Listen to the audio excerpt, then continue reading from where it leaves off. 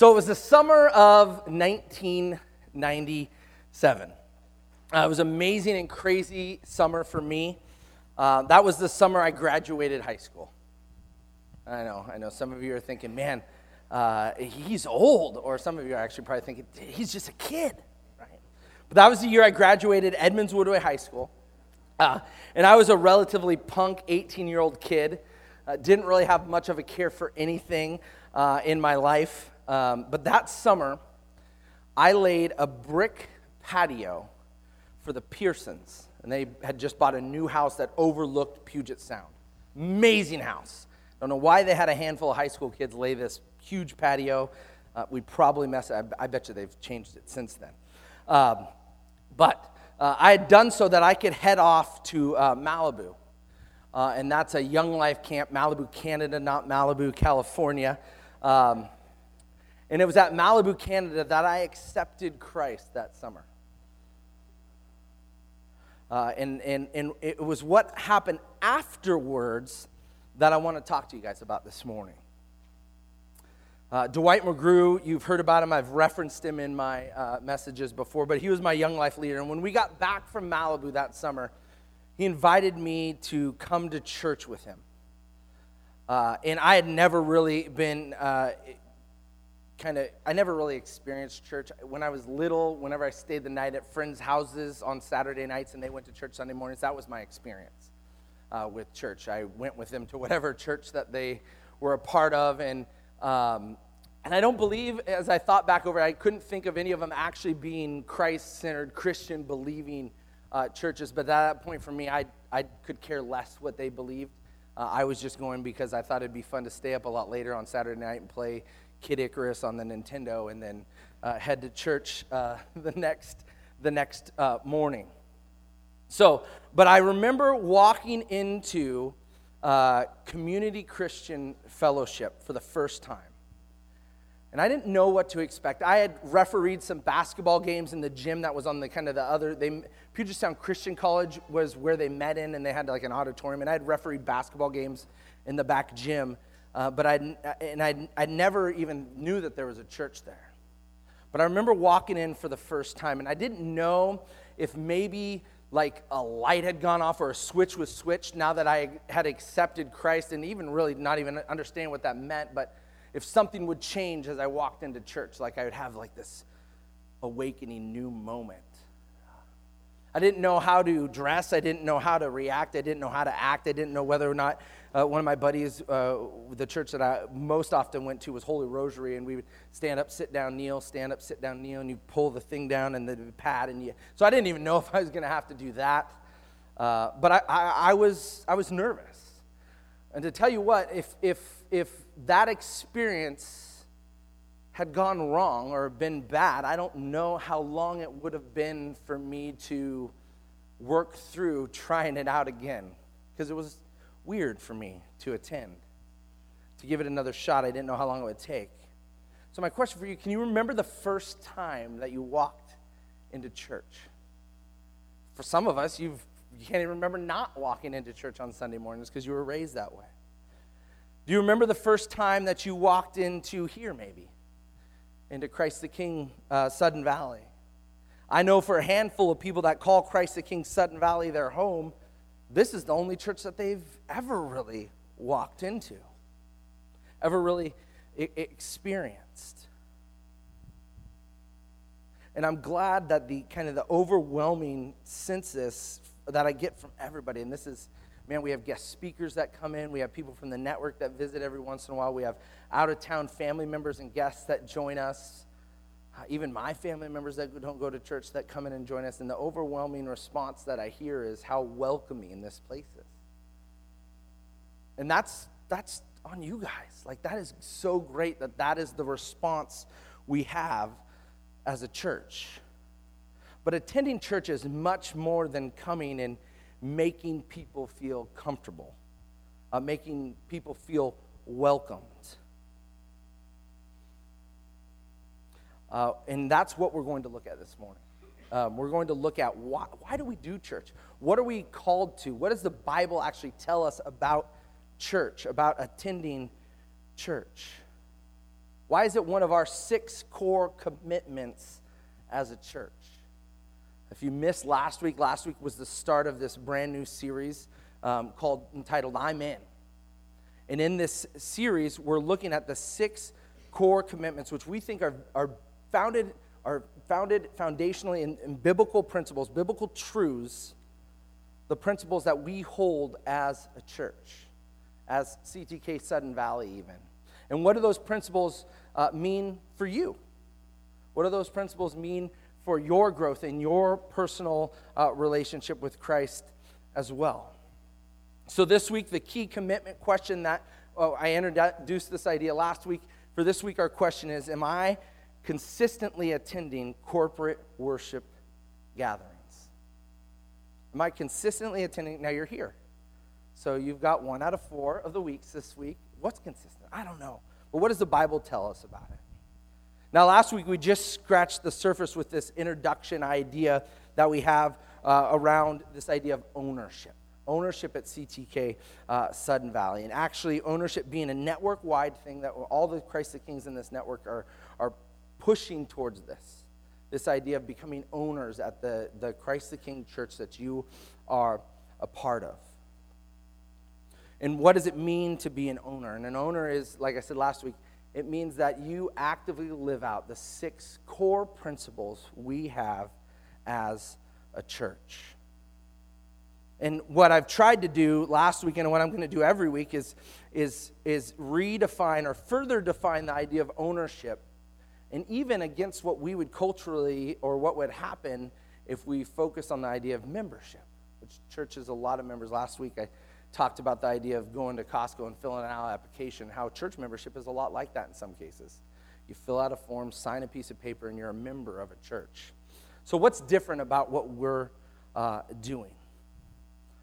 Come fall, we'll have the opportunity to do that. But what I want to do this morning, I want to further define what it means to be an owner at Christ the King and what we have to be aware of if we're going to do this right together as a church. And then that goes right along with this second point, this idea of consistently attending corporate worship gatherings and why we meet, and further defining this point. So for us first, and I saw this this presented this way about 3 years ago, and ever since then, it's been on my mind. I don't know if it's the fact that instead of using a fancy computer and slides like the person that I was talking to, Dave Browning, was using a flip chart like this, but it's just resonated with me, and I've thought about this principle over and over and over since I saw it for that first time. And so for us, the center focus for us as a church is on Jesus. So we got this purple. This is royalty for purple. We got Jesus as the centered focus of everything we do. This includes if we are doing a movie night, or if we're doing a barbecue, or if we're doing whatever it is that we're doing as a church, Jesus always needs to be the center focus. Okay? I know it's fun to do movie nights and outreach activities and all that kind of stuff, but always we need to be focused on what role does Jesus play in that, and we're centered around that idea. And so if ever Jesus doesn't become the centered focus, then we're just in trouble. All right? We need to be refocused on him. And then for some of us, green, earth color, I thought we're of earth. So for some of us, we gather around Jesus. And this guy's got a hat. It's kind of cool. And, I'm good at stick figures is all you get. We gather around him. And this is, in general, in all the aspects of our lives, not even just Sunday morning. We gather around him. We'll put a girl over here with the long wavy hair. Stick figure, maybe she's waving high fingers. I'm not a good artist. Avery's the artist in our family. And then oftentimes, there's even some of us, probably in this room, maybe you've been invited here, or you're kind of checking out this whole church thing. You're a little further away from this centered focus, so you're out here a little bit, kind of looking in, making a decision as to whether or not this Jesus thing works for you. And then there's people in what's a key part of our reason why we gather is people that are out here, people that are far from God. And you've heard me say that before, that I'm all about reaching the people who are far from God. All right, so we have varying distances. And what we kind of even maybe naturally do on a social level, any kind of social gathering at all, whether it be work or, I don't know, book clubs, whatever it is that you gather, what tends to happen is we create a segregation of groups. Like there's people who are in and there's people who are out. And I think for us, it naturally happens, especially in the church atmospheres. We put this circle up around us, and the circle creates an in crowd and an out crowd. And in the context of even this idea of ownership, this is something that very could easily happen. And I think in churches with membership, active membership, where you read the things that the church believes and you say, well, I believe in that, and I'm going to sign this piece of paper, and I'm going to meet one-off meeting with this group of elders, and then I'm a member of that church. And it creates this natural barrier around people. And if you can imagine with me, what does that look like for somebody who's checking out Jesus, who's checking out church? They're looking in and going, well, man, I'm not actually even kind of part of that crowd. I don't even think I belong. And then the people who are far from God, they're thinking, man, look how segregated they are. Look at how they gather and they do their thing, and out here I feel like, I'm not even that type of person. I don't even belong in this. And I think this is something that we just need to be consciously aware of, that I think naturally just happens even within the church. Create an idea of an us versus them. And we can't have that happen as a church. As we look at this idea of why we gather and what we do as a church, this is something we can't have happen. The idea is that if I belong, if you belong, if I belong, all belong. I have plenty of stuff in my life that I've messed up in. For the first 18 years of my life, I was on the outside. And I attended church with my friends, and I was looking in, and it wasn't until it made sense with me that I was like, man, I want to be a part of that. But that, whatever that is actually for everybody. And so what we need to do is we need to eliminate that circle. We need to just make sure that circle doesn't come up. That circle isn't a part of what we try to communicate and why we gather. We can't allow that to happen. The circle needs to go away. And as we look even further into this, in the principles we looked at last week and what we talk about often, is that God still uses faithfully devoted people. But what he uses those faithfully devoted people is to reach others and to reach those who are far from him, because we're all God's creation, right? Even those who are far off, who want nothing to do with Christ, God still created them with a purpose. And so they need to know that they belong here. And if you're visiting or if you're checking out or if you know somebody who is on the outside looking in, we believe here that they belong here, that you belong here. And so that's what we need to communicate as a church. Ephesians 2:19 says, consequently, you are no longer foreigners and strangers, but fellow citizens with God's people, and also members of his household, built on the foundation of the apostles and prophets, with Christ Jesus himself as the chief cornerstone, that of which we build everything on. It's nothing, church is nothing that, or the idea of it, it is man-created, but the idea of it is nothing that we've created. It's been for the good of everybody since the beginning. So even if we focus on ownership for these next 5 or 6 weeks and becoming an owner, the focus has to be on Christ. And for us, what's different between membership and ownership is membership isn't necessarily reading the list of beliefs that we believe as Christ the King. Ownership is 6 core principles that you are personally living out in your life. That you're the only one that can measure some of them. So it's you living it out personally. And I tell you what, I wish I got a little emotional earlier today. I wish I had much more influence than I have. Because I get the opportunity to see what God has for people. I think we all do.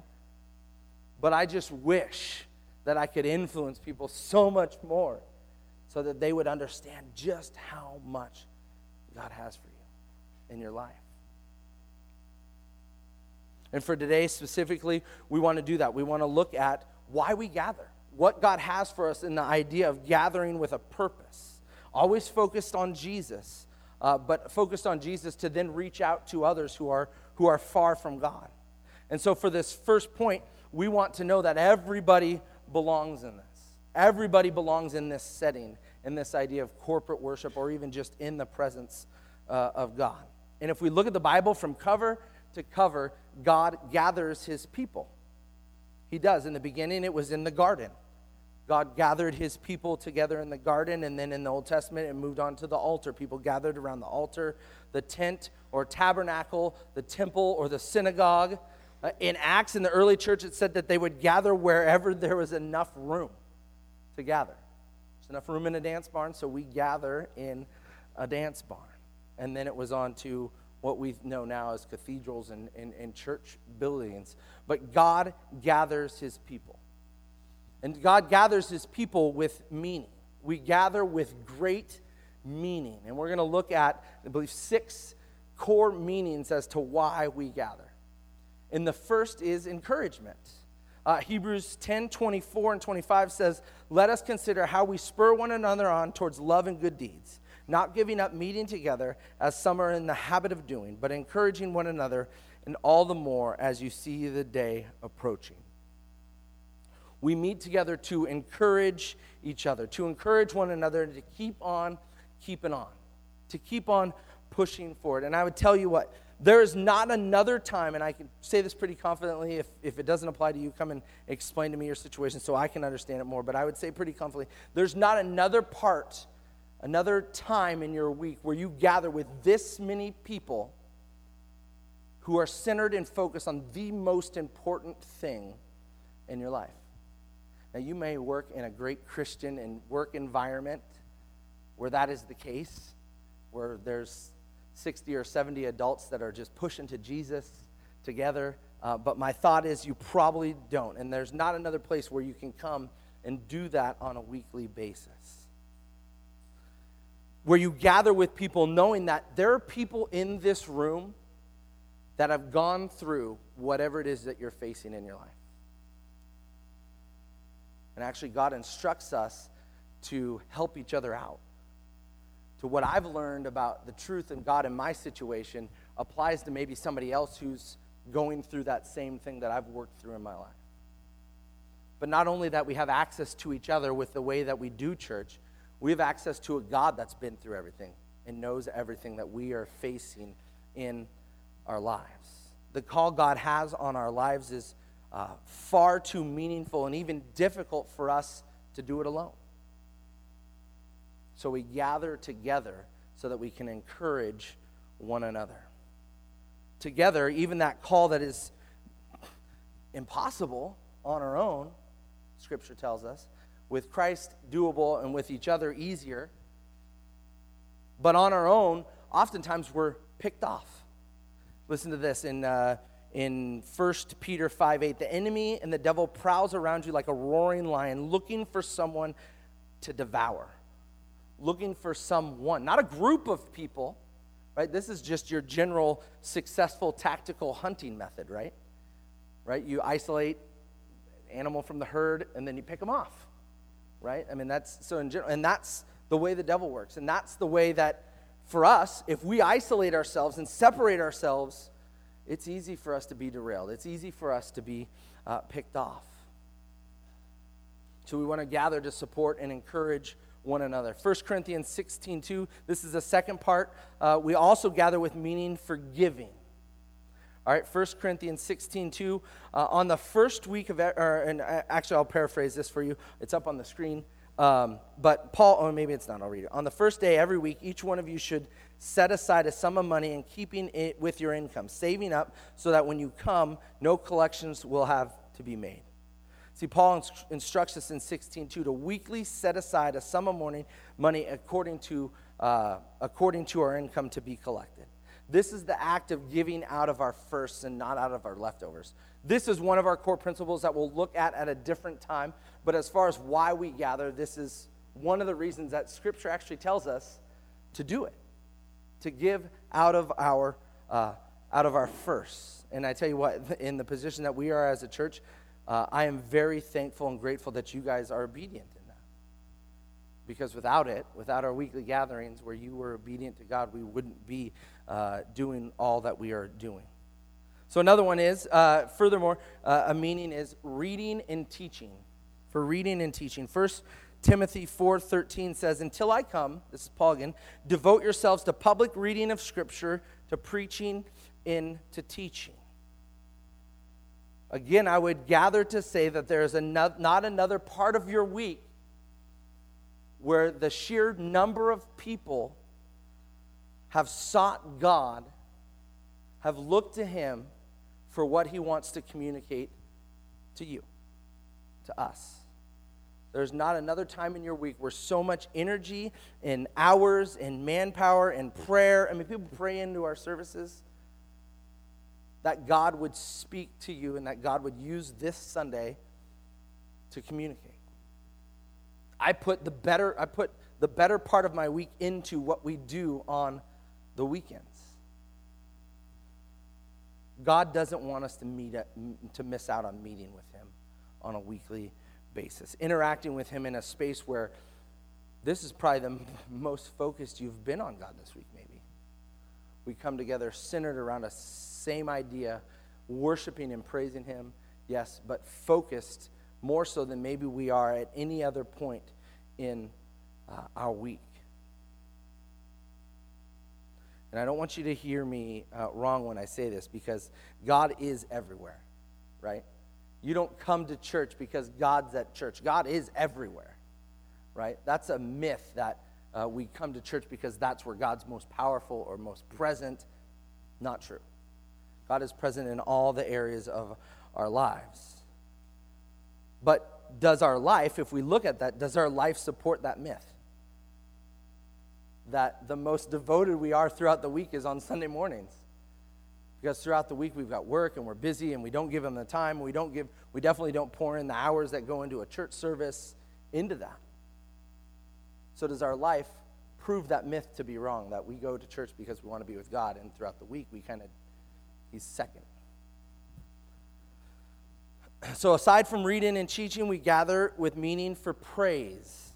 Colossians 3:16, "Let the message of Christ dwell among you richly as you teach and admonish one another with all wisdom through psalms, hymns, songs from the Spirit, and singing to God with gratitude in your hearts."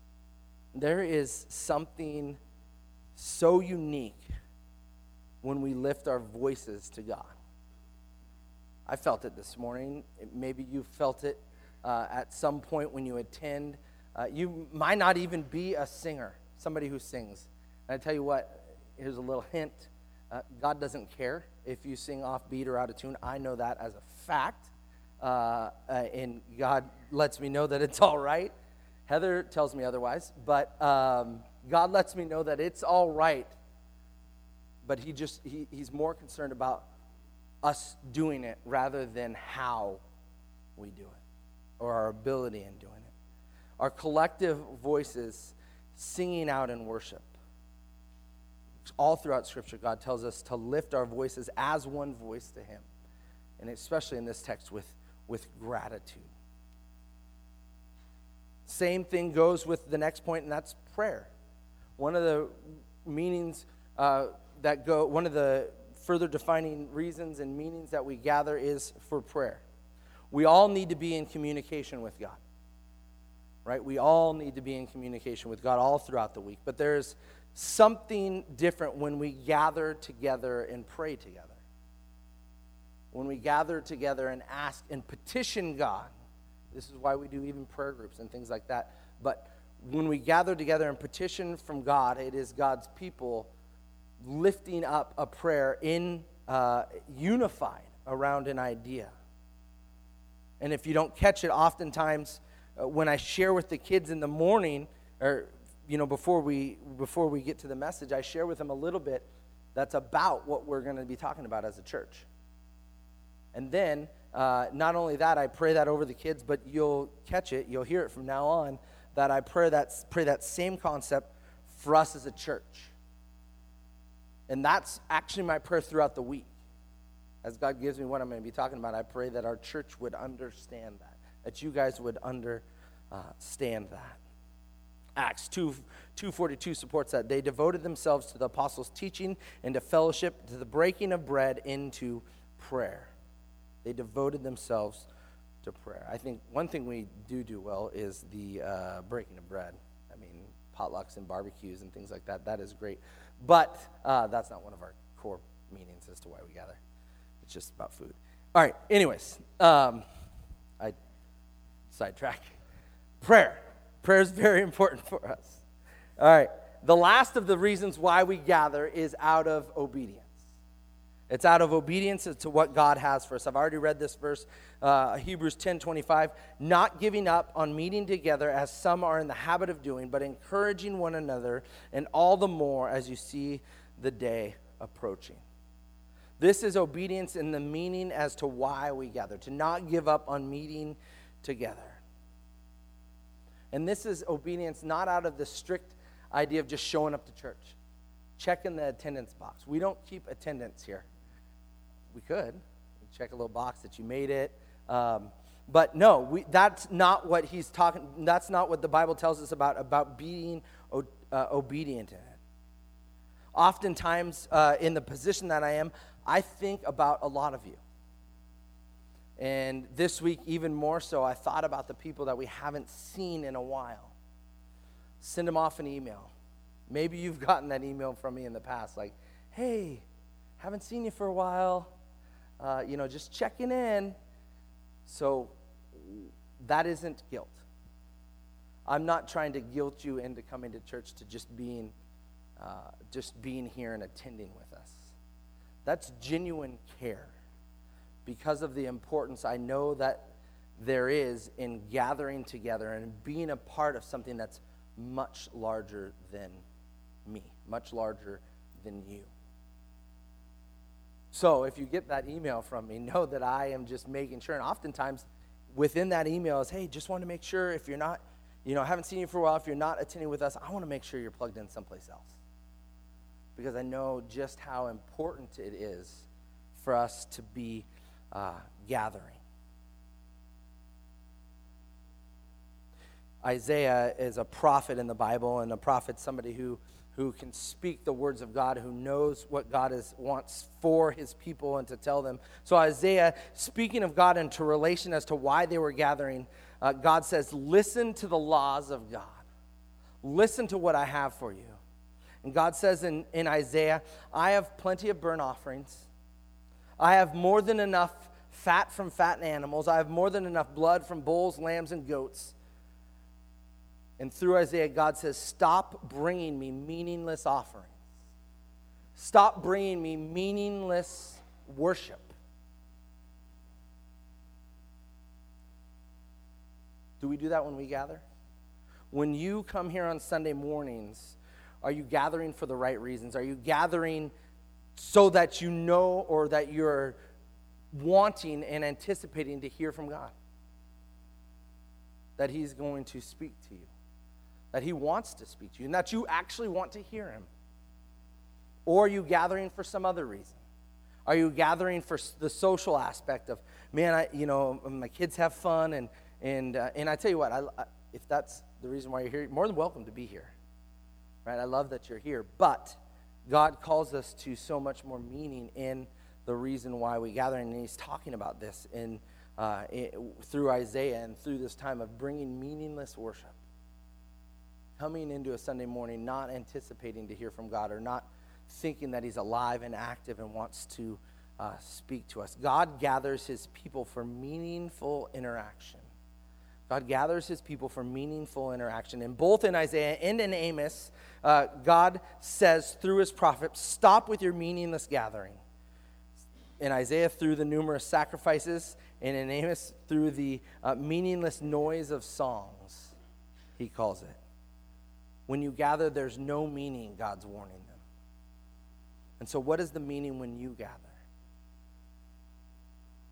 And not only that is there meaning, but is there actually action?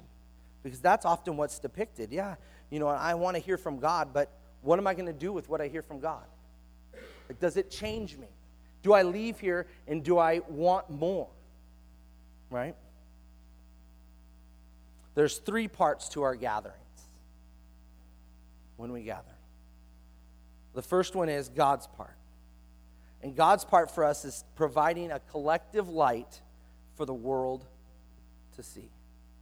God's part for us is to provide a collective light. He is the light and the hope of the world. We have to believe that. So if we gathered centered around that focus, we become a collective light, like I shared with the kids, for the world to see.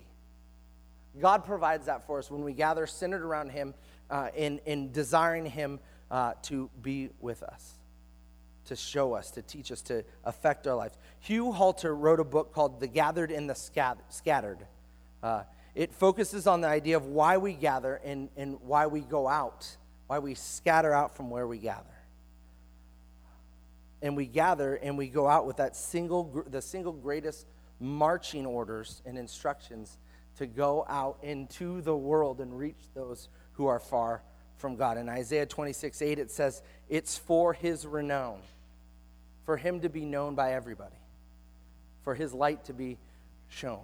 And then the second part is our part. Our part as a church is to have impact over intimacy.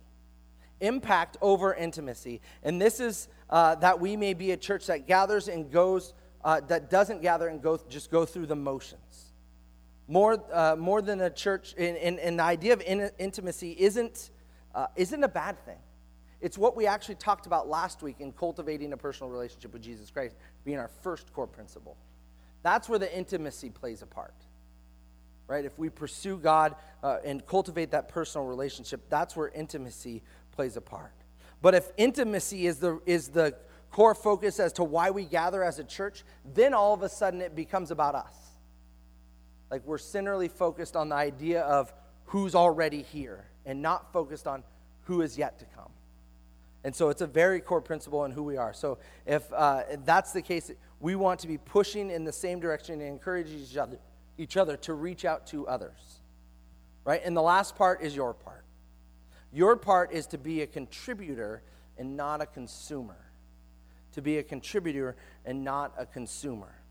God calls us, He actually instructs us to gather together.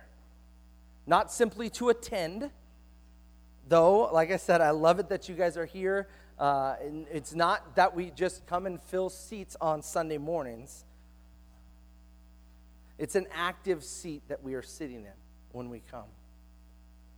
And you may be here searching, or you may be invited by somebody or here to support somebody. Hopefully you have felt welcomed while you were here. But I would say that you are here because God has a purpose and a plan for you. You're not here by chance. God is not all right with where we are at right now. And that's the active part of this seat. That God, the God that has created you, has so much more for you. He wants you to be active with Him, searching for a deeper understanding, a deeper relationship, active within His community, active among His people in His creation. That's the plan He has for you. And that He calls us to something that is so much bigger. Bigger than anything we know, bigger than anything we can understand. And He's designed it that way so that you will trust Him with it. Because it's more than you could accomplish on your own. And it's actually even designed it that way so that you feel supported by those that are around you to push in that same direction together. He's designed it so that you would be involved in a corporate gathering that supports and enables everybody to push and do in the same direction. And for you, where you sit now, it's a group of people who are nestled amongst the trees in Sudden Valley with a purpose that he has for us. Not that in this dance bar, not that the barn has anything to do with it, but that it has everything to do with you and your ability to push into him and allow him to work in your lives. Allow him to allow you to have impact not only with the people who are gathered here, who are close by, but also to have greater impact on those who are yet to come, those who are far out, those who you probably even interact with on a regular basis. God wants you to play a part in that. He wants you to contribute to that, not only consume what it is that we are doing as a church. And from that gathering, he wants us to go out. And he wants us to go out and reach people and show people the truth. Show people that there's so much more meaning for their lives as well, so that they can experience the God that we know and that we come to actually worship and praise on Sunday mornings. Let's pray.